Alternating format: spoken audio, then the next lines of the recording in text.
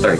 Yeah. I heard Royal America. And I'm like, where is Royal America? Double R with the vowel between them words? Yeah. Sorry. From now on, I'm just gonna get...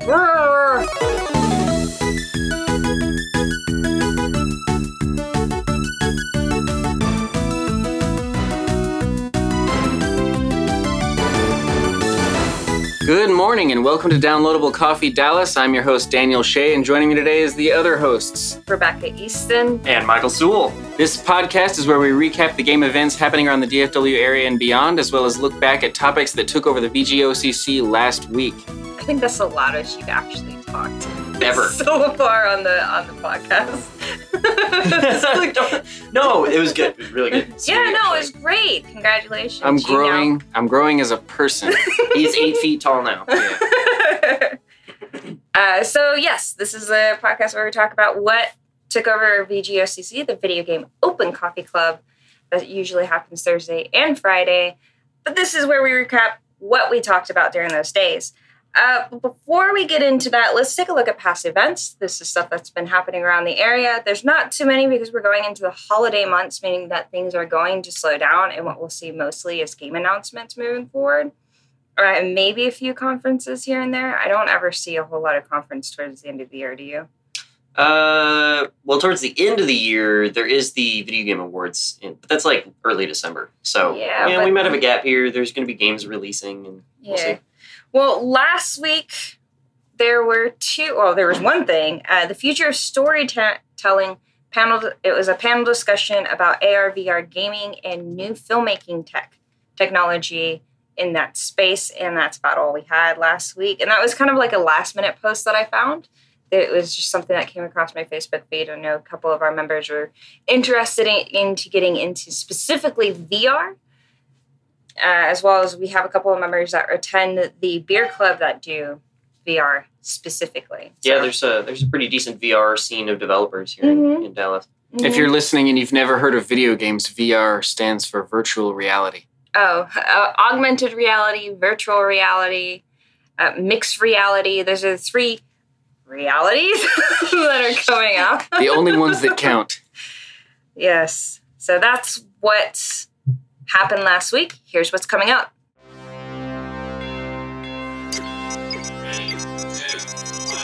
Upcoming event.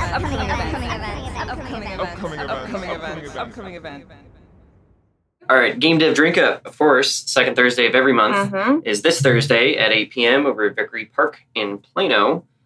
Leave your resumes at home. It's just having fun getting drunk with devs. All right. We've got a Whirly Ball Halloween social coming up this Sunday, Whirly Ball / Laser World in Plano. And it starts at 1 p.m. on Sunday. Right. That is the Dallas Society of Play who's putting it on. Yes. It's going to take their first meeting of the month. And then later on, it might be a show and play. But we never know until like the week before or a couple days before when the next event is. Okay.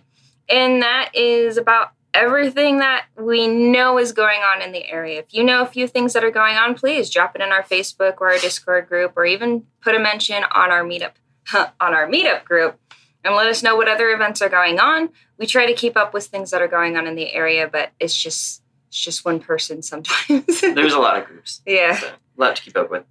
A lot to keep up with. So let's go ahead and jump right on into the recap.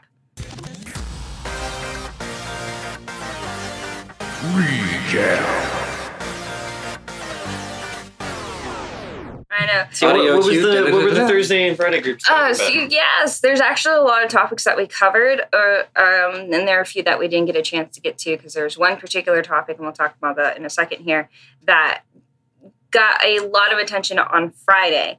So the first topic we have is from PCGamer.com. It's over 170 plus games have been removed from Steam in recent weeks. So Steam is taking a hard crackdown on titles that they perceive to be trolling, a couple of months ago they came out and said this is our definition for trolling. And how they were going to start handling things, like they're doing open curation. They got rid of Greenlight and stuff like that. Yeah. Now we see them removing things. So there are games. Let me pull up the list real quick. But there are some games that they've removed. games you won't get to play. Boobs Battleground. Yeah. Putin, Boobs, and Trump. Markio, Hot Nightlife, Home Alone Girlfriend, Dad's Coworker, so on and so forth. But you kind of get an idea. There's a game on this list just called MILF. Yes, there's several of them. You haven't played that one? Dad's Coworker. You didn't play. You didn't play Logan versus Kasai. Oh, jeez. Or how about Make Border Great Again? No. Yeah, so there 7 games with the word hentai in their name were also removed. So this is interesting because didn't they just recently say that they weren't going to be doing any Steam curating and they're just like free for all? Yeah, free for all. There was still a backlash on that. Somewhat of a backlash, and where they're like, well, now you're just opening it back up to be like the crap, like letting middleware and crap like that get back in there. Like, are you really not going to curate this? And I guess they're just saying, no, we're paying attention. Here's all the games that we have removed. Well, I wonder if it's, like, they're still following with that, and these are being removed for other reasons. Like, it's not necessarily Valve pulling them, but there's, conflicts. The look at that list seems... Sorry, what? It seems like, from the look of that list, it seems like they were really targeting games, that were... what's the best way of saying it? That kind of nasty? Is that a good way of saying it? Well, I mean... It's like sexually provocative? Sure. That's a better way to put it. Yeah, sexually provocative games. It looks like what they were really... And those that are clearly not so much doing commentary on like today's political climate in the U.S., but just taking advantage of it and making kind of crap games off of the concept. That's what it looks like. Yeah. Can't word today. Yeah, so I'm not entirely sure what their plan is, but maybe they'll come and talk about it sometime soon. Oh, moving on. Next topic is from Engadget.com. Google's Project Stream makes Assassin's Creed playable in Chrome. So this is a beta version. Yeah. The beta version started on the 5th. And it's like an attempt to bring live streaming to a wider audience on limited networks. That's what it kind of sounds like. Well, it's not live streaming. Well, live streaming, I would say. Not live streaming, like game streaming. Right. Yeah. Where you can play the game directly through your browser or another service. There's been a couple companies that have been working on solutions like this. NVIDIA's had their Grid service. Sony's had their PlayStation Now, or is it Now, or is it the... Yeah, it's Now. View is their TV service. Yeah, that sounds right. Have you guys tried those services? Mm-mm. I have. I'm pretty sure my buddy was setting it up, and I wasn't paying attention to the application he was logging into, but we were going to play Resident Evil Code Veronica X, which was a PS2 title, and I think it was... I'm getting quiet again and leaning away from the microphone. So yeah, it's the Dolly Zoom. Can you hear me now? Yeah. But I mean, it was still a little laggy going through the PlayStation 1. But I mean, visually, it looks pretty good. In my testing, I've tried all of the services so far. I haven't tried Google's solution yet. I know they had their beta test with Assassin's Creed Friday and Saturday, the 5th and the 4th.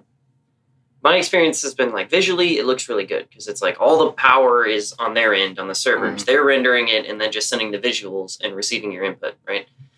But the biggest problem is input lag, like the delay between your button presses and the action happening in game. So, related to that, we also know about Microsoft Scarlet, which is supposed to be tackling that issue. And the way that it's said to be is they're splitting the game in 2.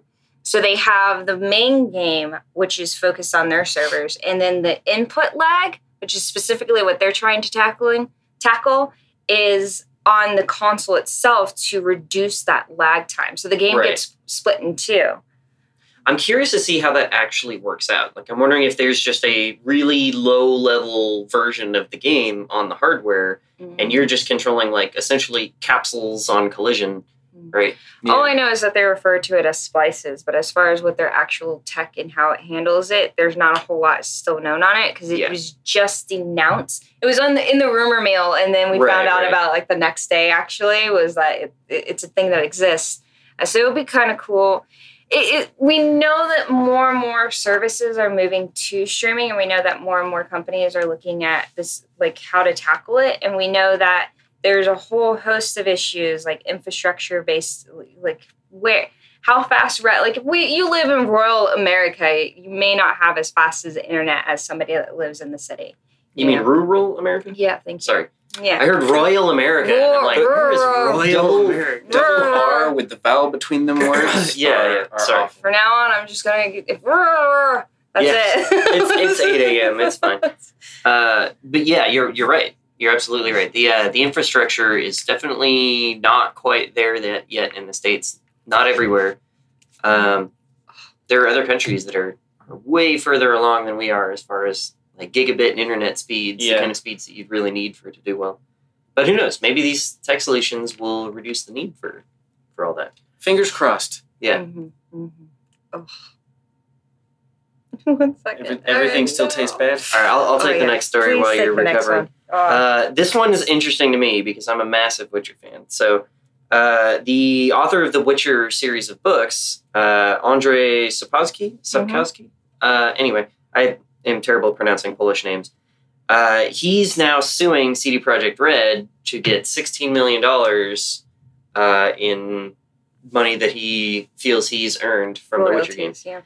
But what's interesting is he very early on he signed the rights to the content before they made even the first game over to them, and they gave him an option like you could take percentage of cuts of profits, or we could figure out another monetary thing. He's like, oh, just give me $10K like right now, and he took that, and he even said right afterward, he's like, oh, I didn't believe in the product. We didn't expect it to go anywhere. I didn't expect it to go anywhere.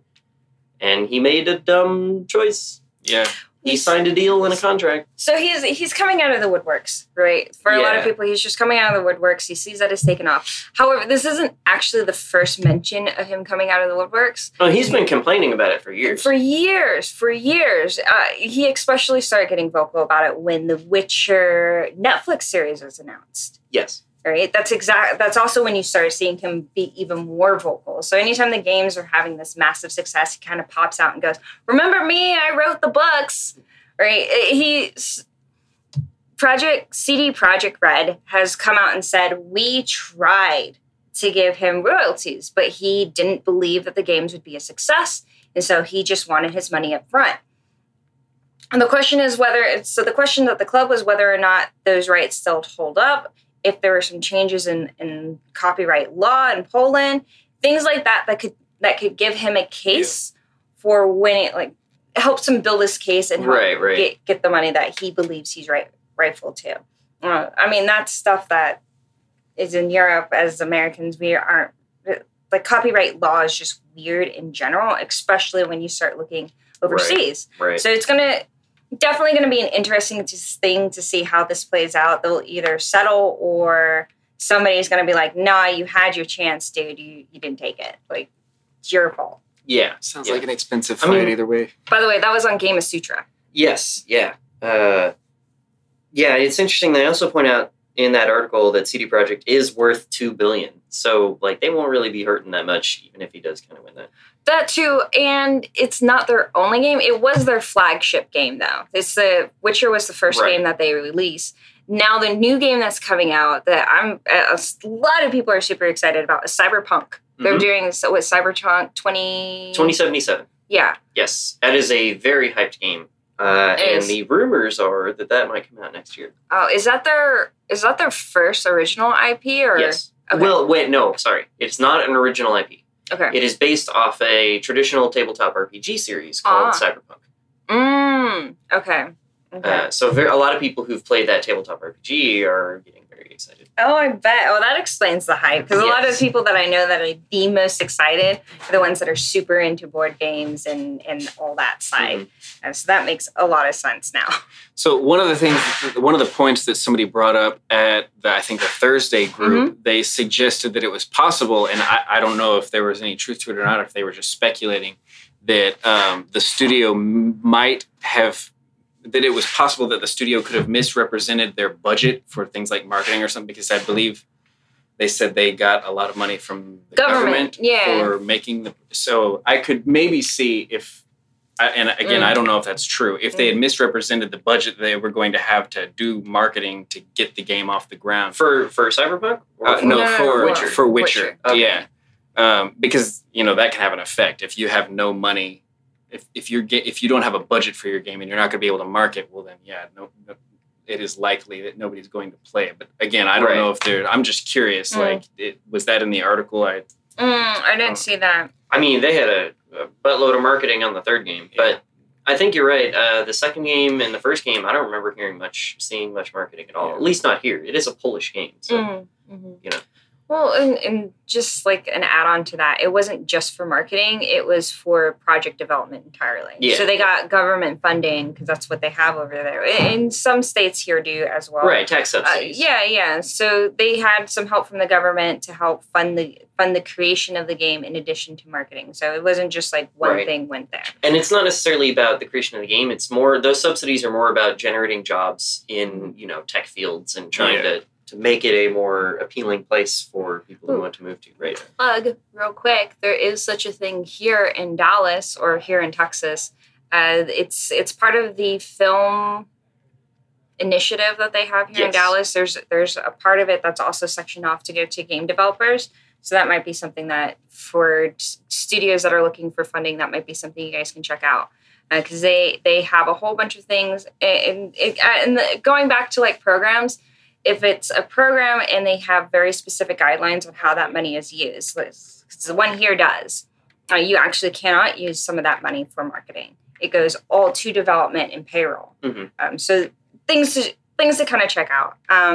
We'll move on to the next topic. This is kind of something that I'm super excited about. Again, I deal a lot, like in my personal life and with my business, I deal a lot with blockchain. And anybody that's kind of interested in blockchain, we put on a series, again, plug, not a sponsor, but Ask Dr. Bitcoin, which is dedicated to educating people about the space, because it is it's not just new, it's a very complicated space to get into. Right. And because it's so confusing, just figuring out what tokens do can just blow your mind. So Ubisoft, which is usually who I know tries to kind of stay ahead of tech trends, has joined up with Fig. Ubisoft and Fig have joined others in creation of Blockchain Game Alliance. This is on mcvuk.com, and it just goes on to talk about what these guys are doing. So for Fig, which is more of a investor program, they're using blockchain as a way to fund game development. Mm-hmm. Ubisoft might be using it in a different way. The article didn't clearly say what they were going to try and use the technology for. This is more talking about the Blockchain Game Alliance and what they're looking at doing. And it's a lot of just like they want to help you kind of learn, or anybody that's interested in the space, want to help you learn what blockchain is, how to utilize it effectively, what can and can't do, that sort of stuff. There's just a lot that can go. Like I said, there's a lot that goes on in that space. So I just found this really interesting. And we've talked about Fig before. I think Gearbox is in it, right? Yeah, it's kind of like another version of a crowdsourcing platform. Yes, and that's, but it's more investor-like. Yeah, and that's what you see a lot right now in the blockchain space. They call it initial coin offerings. Right. Each of those tokens are kind of dedicated or focused on very specific things. Like some might do cryptocurrency. Some might be a utility token. In other words, something like Ripple, which focuses entirely on just like improving the banking system. Right, so a lot of those things kind of exist. And games this isn't the first time that I've heard it. I know there are a couple of other tokens out there that are specifically made to help fund games. I know indie developers might start looking into it, especially since the problems with crowdsourcing sites recently, or not recently, but over the years, Kickstarter, how they handle their stuff, Indiegogo, even GoFundMe. There's problems that you have when you're on that. So I don't want to take too much more time on explaining it. It's just really exciting to start seeing it become more prominent. Yeah, we've talked about games in the past that are using it as a way of incentivizing play. And others that are just use Bitcoin as a scheme to get more people to play their game. I see. Right? So what was the information site you mentioned? The Dr. Bitcoin. Oh, Ask Dr. Bitcoin. That's it. You can find it on YouTube. It's with the YouTube channel is called Roger Woko Agency. But the show itself is called Ask Dr. Bitcoin. And we have a ton of information on there about blockchain, some projects, how to even get your wallet started. 5 questions we hear daily. We've got all of those on that. So it's a plug, but it's not a sponsor. I know I'll be checking it out. Please do. No, it's get a free bathrobe. Well, it's absolutely important because it's just absolutely important. Mostly because we have had scam coins. And you want to make sure that when you start getting invested into the space that you're not getting caught in the wrong one, right? And that's our important. It's extremely important to get this information out there. And it's great that there's services like that to help people get informed because Bitcoin, blockchain, all that technology is not going away. Oh, yeah, no, that's going to be... You are going to see a wider adoption of it. And in fact, most of it, we're on a couple different projects already, each of them dealing with a different aspect of it. And even what smart contracts can do, which there are tons of different kinds of smart contracts, but even what smart contracts can do, it would help so many businesses. So many. So anyways, that's where I'm going to leave that one at. It's exciting. Go check it out. Especially check out Fig. It seems like they're finally getting a clear direction on where they want to start taking this. Yeah. So I'm super excited on that one. Following up on that. Okay. How do you pronounce this name? Mike Morhaime? Morhaime? Okay. Yeah, Morhaime steps down as Blizzard's president. So this was from PCGamer.com. He was there since the beginning. He's one of the founders of Blizzard. And finally, he's like, new era needs to happen. I'm stepping down. So there's going to be some changes in the leader level. Yes. And it's going to be really, really interesting to see the new direction that Blizzard's going to take. Right. This is true. And he's being succeeded by the previous executive producer of World of Warcraft, J. Allen Brack. Nice. But it's also mentioning that Mike Morhaime, Morhaime will remain as a strategic advisor. Right. And so, that's a great example. This is not there's no drama in the middle of the company. Right. This is just, he's like, it's time for me to step down. Some new... Well, he'd been there 27 years. Yeah, 2 decades. So that's about retirement. I think it's interesting that this is happening just a year or two after the carrying of swords was legalized in Texas. Now, I don't know if there's a correlation there. Definitely a correlation. Yeah. What? Oh, I need to take 3 seconds to understand that. Right, and then then we have an interesting topic, but maybe we should save that one for last. Yeah, let's save that a little bit for last. Get through the other ones that we have here. Footage leak of a mysterious Harry Potter game. This is also on Engadget.com. It's an RPG. It looks like it's finally going to have the movement controls that everybody has been wishing for. Harry Potter? Yeah, for Harry Potter. And you get to explore Hogwarts now. Is it motion controls and wand waving? I don't know. It looked like everybody wants? Everybody I could see this if this was on the Wii, because the Wii would be perfect for that. Or maybe a Switch game. Maybe. Yeah, it's uncertain where they're going with it yet. Yeah, it's uncertain, but it looks like it has a lot of things that fans have been craving, which is the exploration of Hogwarts. I just hope they bring John Williams back for the score. It looks like it might. I mean, it looks like a WB studio. It looks like they're working with maybe Avalanche, judging by the articles I saw. That could be good. Maybe Avalanche. They make it. They're a game studio. Okay. Maybe They're they also would a make terrorist it, group in Final Fantasy VII. I'm just saying. Wow. He's not wrong. I guess we know what fans they're. Yeah. Where was I going with this? I'm sorry. Yeah, you Michael. derailed me, man. I'm a jerk. No, I could see it being like an Arkham Knight kind of game, like how they took, Batman games were terrible and then they made them great. Make Batman games great again. So, well, and you're wearing a red hat too.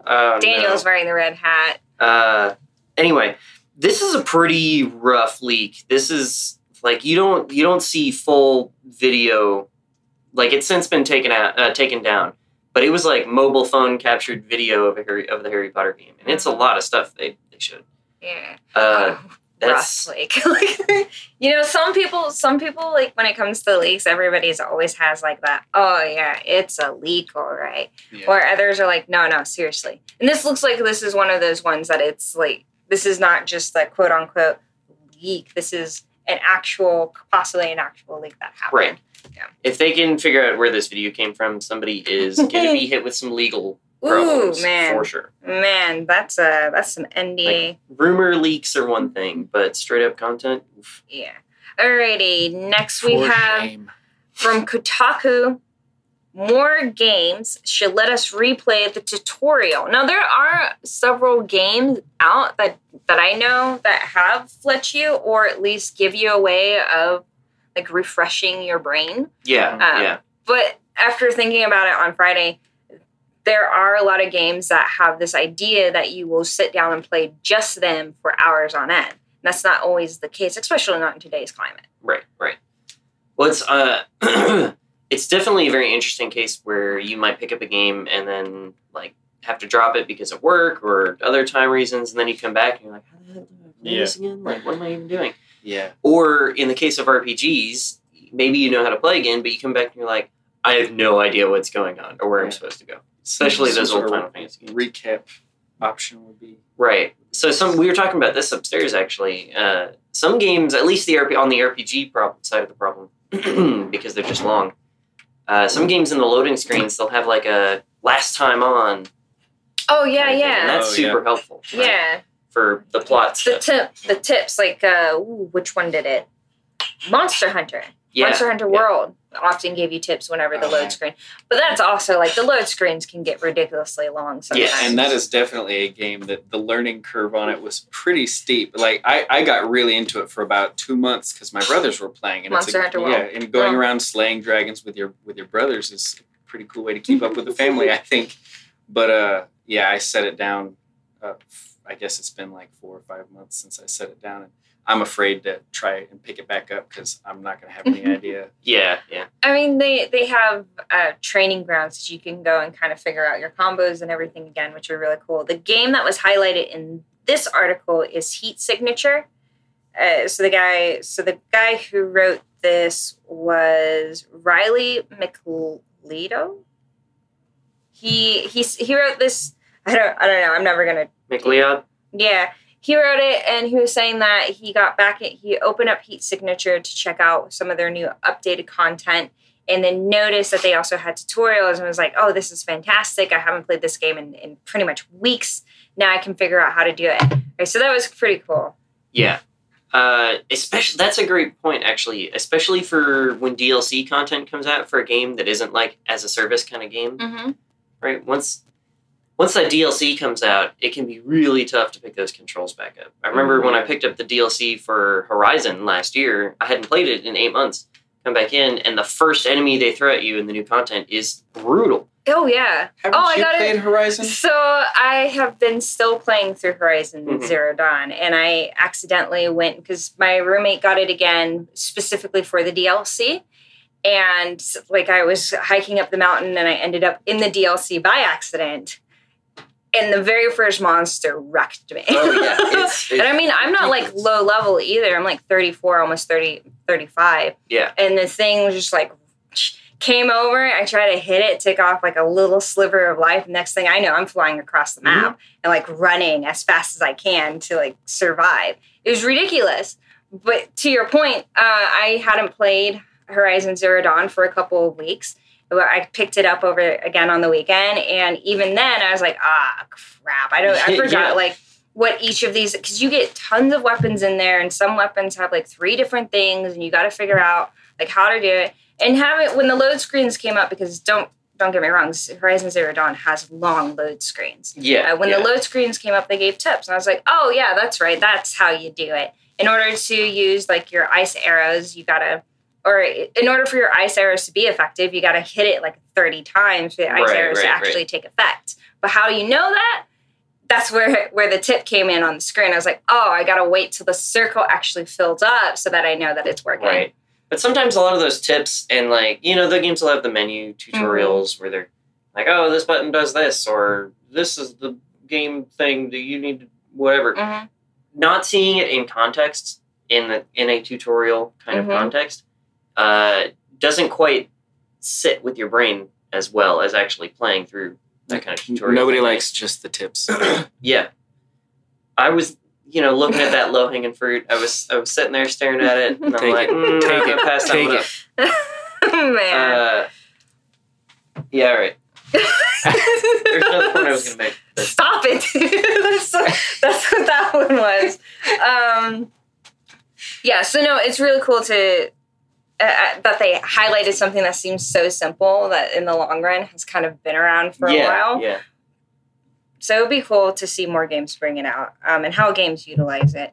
I just wish that those load screens weren't so long. But if it's like a massive game, like Monster Hunter World and Horizon Zero Dawn, I can understand it. Final Fantasy 15's the same way. It's such long load screens. Alrighty, next up we had this was a YouTube video. It's by Tech Quickie. Mm-hmm. It talks about the new Wi-Fi routers, the 802.11ax. And again, this goes back with the discussion on like infrastructure and things. So, man, I wish I could remember off the top of my head what it was talking about. But it's going to set up like a couple different lines for you to utilize. It also helps with the speed, so on and so forth. So just a better router to help out. New Wi-Fi standards, stronger signals, all of that. But so the moniker is called 802.11ax, which is a mouthful, and there's like 4 802.11 types of Wi-Fi. Mm-hmm. The tech group that kind of like oversees standards and all that, they're just calling it Wi-Fi 6. Well, there we go. Wi-Fi 6 it is. Yeah. So Wi-Fi 6 coming soon to a phone near you. So that was kind of in addition to talking about infrastructure when we talked about it on Friday, because it's obviously a topic that keeps hitting the club, as streaming and infrastructure and how that's going to go along, especially with the increase in popularity here in the United States on esports. It's definitely going to have to be a thing if you want to take on Asian countries that have a lot more going for them. So I didn't know how to phrase that right. that was kind of the thing. Like there are some, like South Korea has incredible Wi-Fi. Yeah. Their infrastructure, they've got gigabit like right out the gate. Yeah. Right. Okay, and now we'll double back on this topic. This is most likely it kind of leads into what our expansion topic of the day is.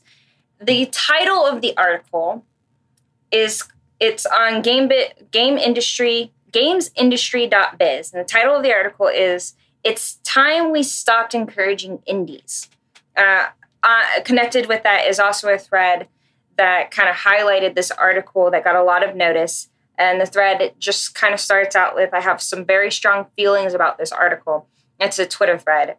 So to break down this particular article, it's pretty much putting everyone sort of on blast for encouraging people to get into indie development without actually telling them what they're going to be getting into. So it called in, let me just open it up real quick.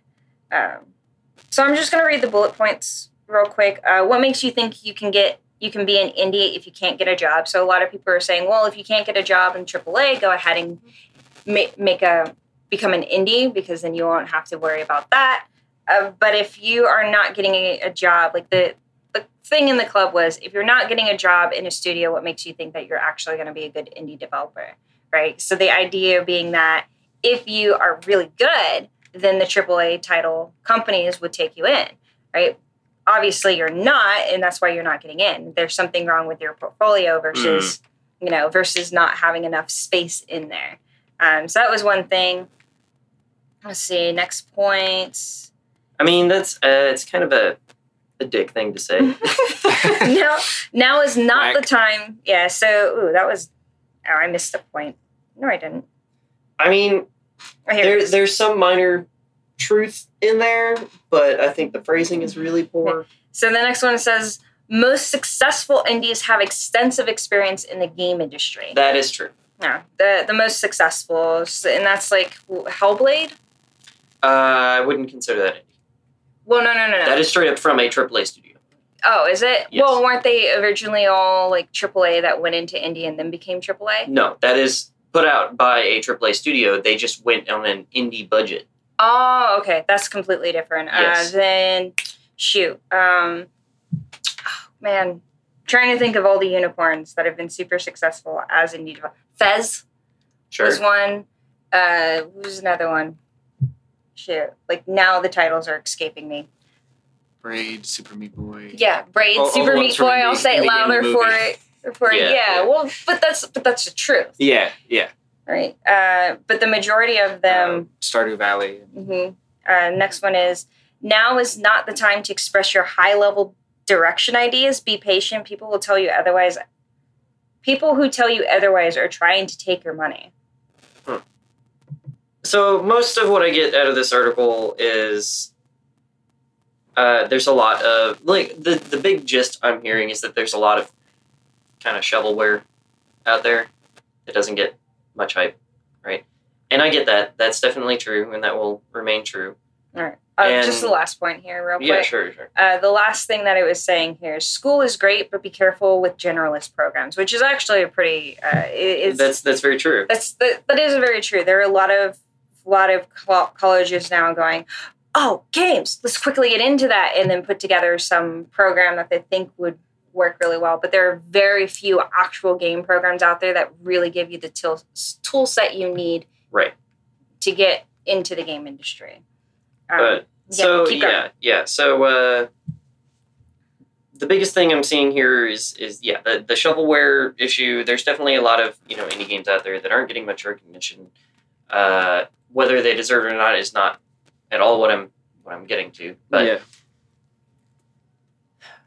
there's definitely a lot of experience that is necessary to ship a game. Maybe not necessarily to like make a game good, but in development, even if you don't end up at like a AAA studio, like working on a mobile game studio for a while, or working with other teams just to like get the experience and learn what the process is from A to Z, right? Like, and then marketing your game and putting it out there and actually it's the business of games, and the business of games is not discussed because it is a boring topic. But it's the biggest reason indies fail. Right. Well, because you have to fund yourself. And how you go about it, people tell you, oh, just get a Kickstarter. But not every Kickstarter campaign is successful. Get on Indiegogo. Again, it's just kind of like Kickstarter, right? So they tell you, if you want money, go crowdfund it, right? It's not always going to be a thing, especially because people have been burnt by other games in the past. I mean, think of we talked about it a couple weeks ago, maybe a month or so ago. Citizen Star Citizen. Thank you, Star Citizen. Woo! Right, that game's been in development and has raised over $90 million, but you still don't have like a full game. Right. So more people are being cautious on where they're putting their money. Meaning, if you are not solid and you don't have a few certain things under control, you're not going to see the same success some of these other Kickstarters have. Right. No, keep going. On the crowdfunding note, you can't just crowdfund an idea. People aren't going to buy into that. You have to spend a significant amount of time on like the prototype for your game idea or whatever it is, and actually show people like, hey, this is a thing that we want to do. We put in this much effort. Now we need help. Ooh, right? And that's a lot of time and money investment right there. Right. Krill Studios They're the makers of, what is it called? It's the one where the kid is like asleep, but when he wakes up, it's like you're going through. Like, I just described no so many idea games. what you're Oh talking man, about. it was like Sleep Among the Sleep. Is that the one with the little kid? Yeah, I think so. Yeah, the VR game. I will find the name because what they did, this particular studios did, is they already they were already putting out the game, but they needed a little bit of money just to finish up the end, and that's actually what they kickstarted. Was enough money so that they could bring in their developers so that they weren't working extra jobs and could focus on the final part of the project for the release.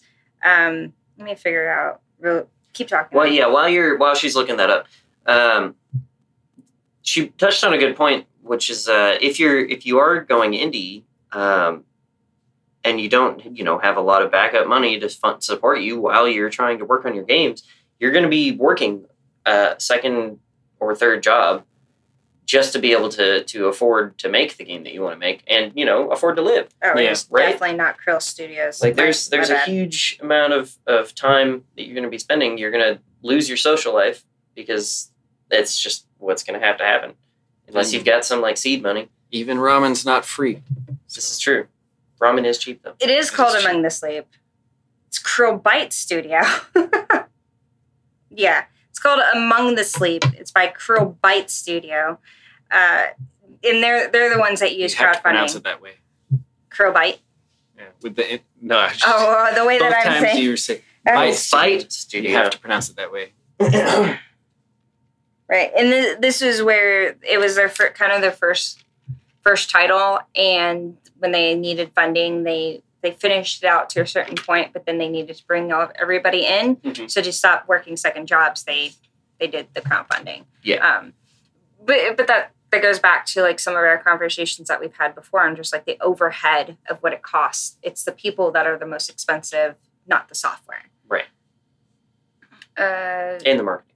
Yes. I mean, don't undervalue your marketing. If you want your game out there, that's really important.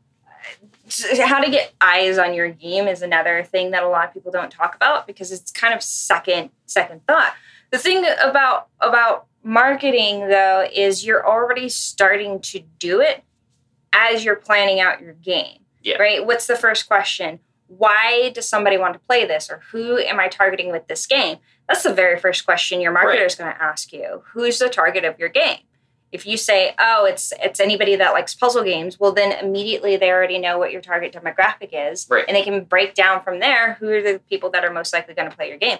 By the way, that is most likely female. So, like, those things are well known. So, yes, to your point, I 100% agree. You're already building up the marketing. There's already happening. It's not a huge jump for you to kind of make the switch. The only problem that a lot of them have is when you're seeing these big campaigns from AAA, and you're asking, well, how do I do it as an indie? You do as much as you can do. Right? It's not, you don't need to do something every single day. Don't let anybody tell you, oh, you have to do something every single day. It doesn't do you any good if you can't keep up with it. Right. The marketing. Yeah, right. The marketing. If you can't keep up with your own marketing, then you're not going to get very far. So you do it as much as you can.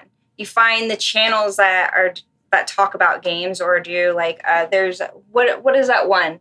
There's like Indie Saturday or something like that, on where you share your title, on where you share clips of what you're doing, of what you're working on. We do shameless promo. That's where we ask for you to tell us what kind of game or project you're doing, right? That's kind of the beginnings of your beginnings of marketing there. And so there are plenty of ways of doing it, but the most important thing is do as much as you can. Mm-hmm. If you can do it weekly, awesome. If you can do it twice a month, great. Once a month, okay. Just do as much as you can. Right. Sorry, I got way too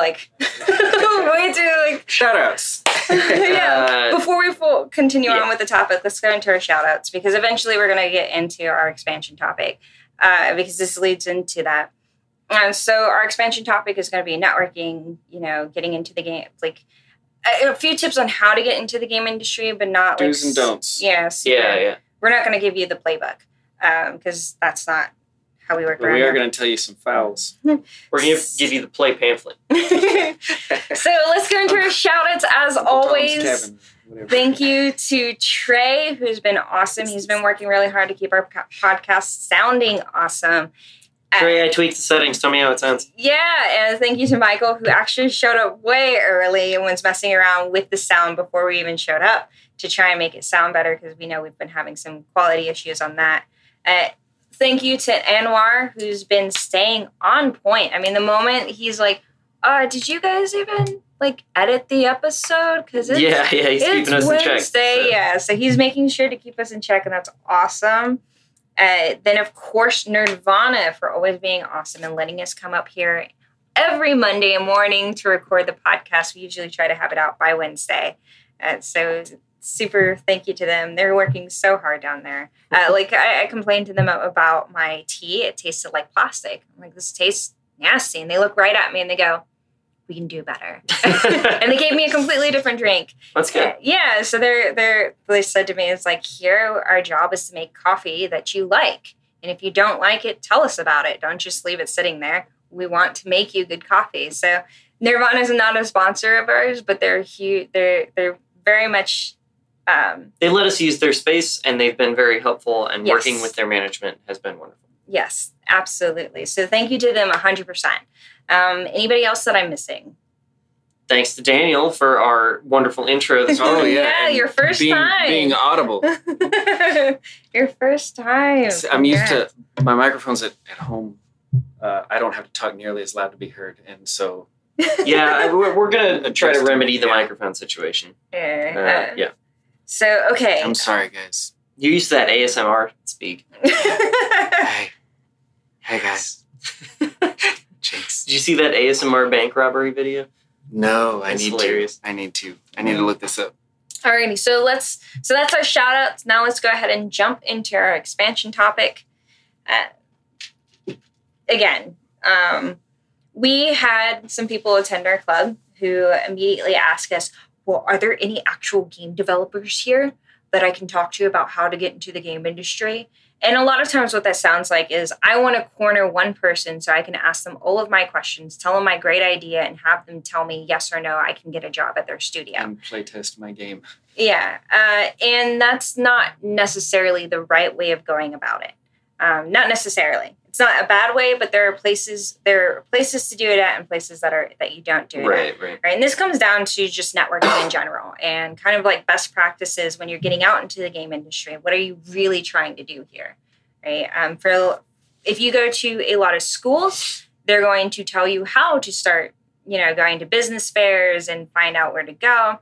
And we had an incident a couple of years ago where one particular school said, go to this specific gathering. I'm not going to name it. No, I will name it because I was part of that. I know exactly what happened there. Go for it. Then. Yeah, the IGDA and the SGDA worked together to put on some major student events over at ET Dallas. Mm-hmm. And during that event, one of the developers we brought on spoke specifically about the Game Dev Drink Up, which is great. And we would love to have that attendance. But students took that to mean bring your resumes and your portfolios here encouraged every month by the school to do so. And then some teacher or somebody somewhere was like, yeah, go do that. Yeah, immediately. Those are not the environments. Those kind of things. So first thing to know about like just networking in the game industry, you're not necessarily going to the person. Like I see this so often where they pick the biggest fish in the room and then they just go streamline for that. Right. And the end result is like if it's something like the Game Dev Drink Up, like that person never comes again, right? Because now they're just expecting that anytime there's just going to be a student that pops up and just corners them and goes, well, what about this? What about this? Right. And so let's try to break this down please. into do's and don'ts. Right. So it's a lot easier if you go with do and don't. So do come to the Game Dev Drink Up. Yeah. Don't bring a resume. Yes. Right. Correct. Do try to build a relationship. Don't look at everybody as a dollar sign. Right. That's the biggest. So there's if you're gonna do a network on someone, be sweet. What? All right. I don't even understand that. So yeah, in these social situations like the drink up, like the meetups, whatever, usually that's just developers trying to unwind. Yeah. Right? Like nobody wants to have a bunch of seagulls flock at them for their bread at the beach, right? Mm-hmm. Like they're just trying to relax at the beach. Seagulls.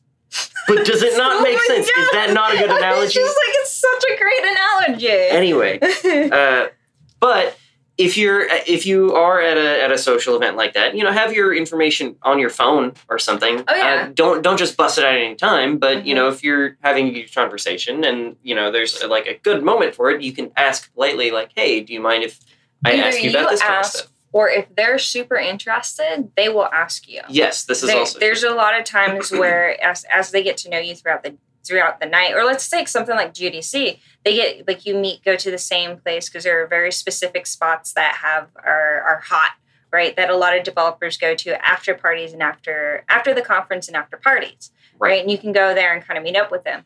Over the course of the time, that 1 week, you're building a relationship with a couple of different people. Eventually, they're going to look at you and go, "Hey, you said you're an artist. Can I see your portfolio?" And you can, at that point, have it ready to go on your phone. Yep. Right? Now, the flip side of that, don't get defensive about your art. Yes. Don't get defensive about because you came to them asking for some advice. But if you immediately go, "Well, you don't understand what I'm trying to do here," their response is going to be like, "Well, I'm not going to waste my time on you any further." And so I'm a writer, and I've had this happen to me several times where somebody has requested that I read some of their stuff. Now, I'm a very busy lady, and I try to get to your stuff as soon as I can. I make time to read your work. Mm-hmm. I make the time. And when I deliver feedback sometimes, I've had guys explode at me. I've had ladies explode at me. Like, they got so angry when I was like, maybe this scene will work a little bit better if you do this. "Wow, you don't really get what I'm trying to say in this scene. I just told you needed to put a chair in a different direction or like to remove the description because it doesn't do anything." Right. And then one guy says to me, "Well, you've had my stuff for 2 months. Why haven't you gotten to it yet?" And I was like, whoa. Whoa. Let's back up there for a second. Yeah, this wasn't a job application. Yeah, I was like, I said I would like to read it. I said I'm trying to read it, but I'm a part of this coffee club, I run that. I've got the business that I run. I've got some other things that I do, plus my own writing on top of that I'm trying to do, like the book I'm trying to get published too. Right. There's all these things that I have going on as well. Kind of take respect for that. So the same thing with these people, and I've seen them corner other people and just like telling them, "Well, I want to tell you about my game. I'm not here to learn about your game." And I've seen a dev say that to a person, like, "I'm not here to learn this. I don't care. Yeah. I just want to have a drink." And the dude looked chest falling, like, "I came here for you." And I was like, "Well, then you came for the wrong reason." Yeah. So don't corner somebody specifically to show them your stuff, all that. Or do have a drink with somebody and have a polite conversation. Yes. Make friends. Yeah. That's what it's really about. It's about making building. friends. It's relationship building. Because years down the line, they might have an opening somewhere and they'll think about, "Oh, that person was really cool and they do this thing. Let me hit them up and see if they're looking." The people that, like, they'll keep up with you. Yeah. If they like you, they'll keep up with you. They'll ask for your Facebook or your Twitter, and they'll follow. Right. Like, as long as you're as active as you are on Twitter. Again, this goes back to marketing. Like, just look at it as another thing that you're doing. As it's called word of mouth marketing, right? So you're going there and you're saying it to people, right? Think of it as that. Like, your first interaction is you met this guy. He likes you. He wants to follow up with you. You met this person. They like you. They want to follow up with you. They're going to follow you wherever they can. So if they're on Twitter, then most game developers are on Twitter. If they're on Twitter, they're going to follow you, right? You can follow them first. That's fine. That's not a bad thing if they don't follow you. But if they see, "Oh yeah, I met this guy at Game Dev Drink Up or at GDC," I can follow them and now keep up with them. That gets to a good point too. Don't just hit people up on LinkedIn and then expect things. Like, if you have met somebody and then you want to add them on LinkedIn, then that's just fine. Or if you like know somebody through somebody else, and you message them like, hey, I was talking with so-and-so, and they said I should talk with you, right? That's fine, right? But all the time I get LinkedIn requests from people I've never heard of or seen. And most of the time I look at their profiles and it's like aspiring student. It's like I'd never met this person. I'm not going to add that. Kind of to like on that same point too, when it comes, I'm assuming those people are using the app, the phone app, to actually send you those requests. Now, if they're doing it on the desktop version asks you, how do you know this person? Right. And then if you say, well, it just have their email, they kind of get rejected. So LinkedIn on desktop form actually has, where versus their app form, all they have to do is look and they get network suggestion like, oh yeah, that guy works at the studio I want to get into, and they just send the request, right? So that's done on the phone. That's how they kind of get around it. Which is so weird. Because I mean, going back to our previous point, I think most of us would agree, every good job I've ever had came about because I had made friends and connections like with people, never from abrasively pushing myself on people who didn't show any interest. Like, no, man, you want me. Like that turns people off. And just kind of like, and kind of another note on this, understand that different industries network differently, right? That is a thing, right? The game industry is built on relationships. We're big but small. Right. And and I've seen this happen. I have also been an offender of this. I've seen what happens when you tick a game developer off. By the end of the event that you're at, you will be known. But how do you want to be known is the big question. There are a lot of people that have bad reputations because of the way that they approach. Yeah. So, just be polite, make friends. That's the way to go about it. Biggest thing, the reason that you want to make friends is because honestly, as Ray was saying, this is it's a big community, but it's a community. Like people know people, right? And it's very nepotistic, frankly. They hire people they know and people they think could do a good job because they know them, right?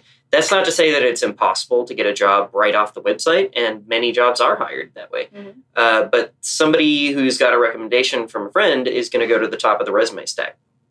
So the best thing you can do is apply everywhere and just make friends.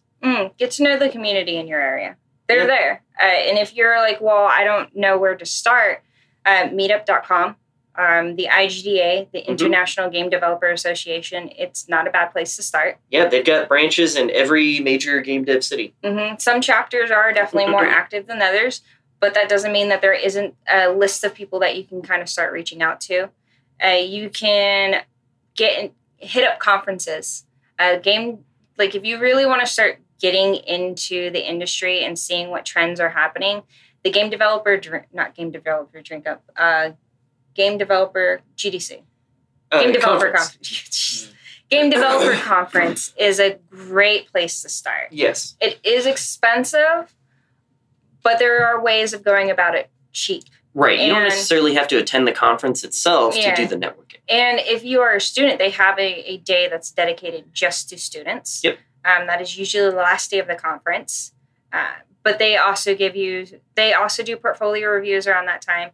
Here in Dallas, Industry Giants, which just happened recently, they actually do portfolio reviews and things like that here.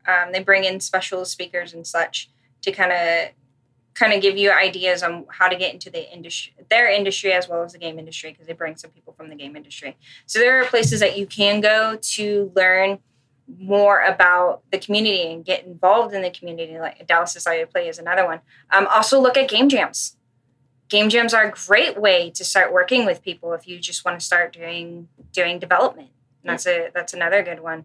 I would say be careful though of if you are on a project and you're really excited about it, be careful about how you approach with that project. In other words, don't just go, I'm looking for somebody, but there's going to be no pay. Right? Don't approach in that direction because a lot of times, the more that I see nowadays, is there are more people that are going, I don't have the bandwidth, because they're realizing the harshness of reality, which is I need to have money right. to do it.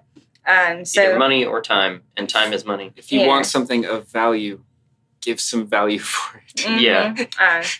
And it goes, and when we say that, we're not just saying exposure. Because if you approach any like serious game dev and try to get them to work with you, and you claim that they'll get good exposure, that's a blacklisting right there. Mm-hmm. Yeah. Mm-hmm. Right. And again, remember, it's how you want to be known. Yeah. So anyways, that's kind of our do's and don'ts of networking and how to start kind of getting into the game industry. There's still a whole host of other things. Having a portfolio built, making sure that it's easily searchable is another thing. Actually getting involved, huge. And if you're looking for little tips on how to do game like marketing or beginnings of marketing, just check out Proctal Pix. I can't even say words anymore. It's something that Eric Brody pointed out to a whole bunch of people in the area. Proxel Pixer or something like that. I'll have to find it. Yeah, I'm not familiar. Yeah, it's pretty much just a wiki of just tips on how to start doing game marketing. Oh, okay. Yeah, it's really solid. Reddit's community isn't always helpful when it comes to marketing because I did a bunch of research on just how to market for games, and Reddit, it was like a torn between like people that understand it and support it, and others like mostly indie devs that don't really get the importance of it, who were like rallying against it because then it was like too corporate or too mainstream. Right. So really, your resources they're limited, but they are there. So I'll find that one, and next podcast I will say who it is for you to go check out. We could also put it in the description. Yes, actually, that's a conversation with Anwar I need to have. So thank you guys so much for joining us. This is kind of we're ending the topic here. If you have some do's and don'ts of networking that you would like to pass along, please share. Or just questions. Questions, yeah. Ask as many questions as you can. This is not a bad environment to do so. Again, we're trying to get more active on Facebook. So you're going to start seeing things like Shameless Promo Day or what are you playing month kind of questions start popping up. And there might also be a chance for some people to start asking the questions that they want to ask. What should I have in my portfolio? And I know programmers have this question a lot. What should I put in my portfolio? Yeah. Because programming isn't exactly an exciting language to read. Oh, that's another last piece of advice before we sign off. Know how to display your own work. Oh, yeah. Yeah. That's important. Yeah. So we'll try and find some, and that'll allow some people to share resources that they've managed to find and whatnot. If you want to join us live, not here at the podcast, but if you want to join... Do some networking. Yeah, do some networking. You can join us Thursday and Friday. Whole Foods off Runner Road on Thursday. Here at Nerdvana on Friday. Both clubs start at 8 a.m. Yep. Well, happy Monday the 8th, everybody. We'll see you next week. See you next week. Laters. Thanks.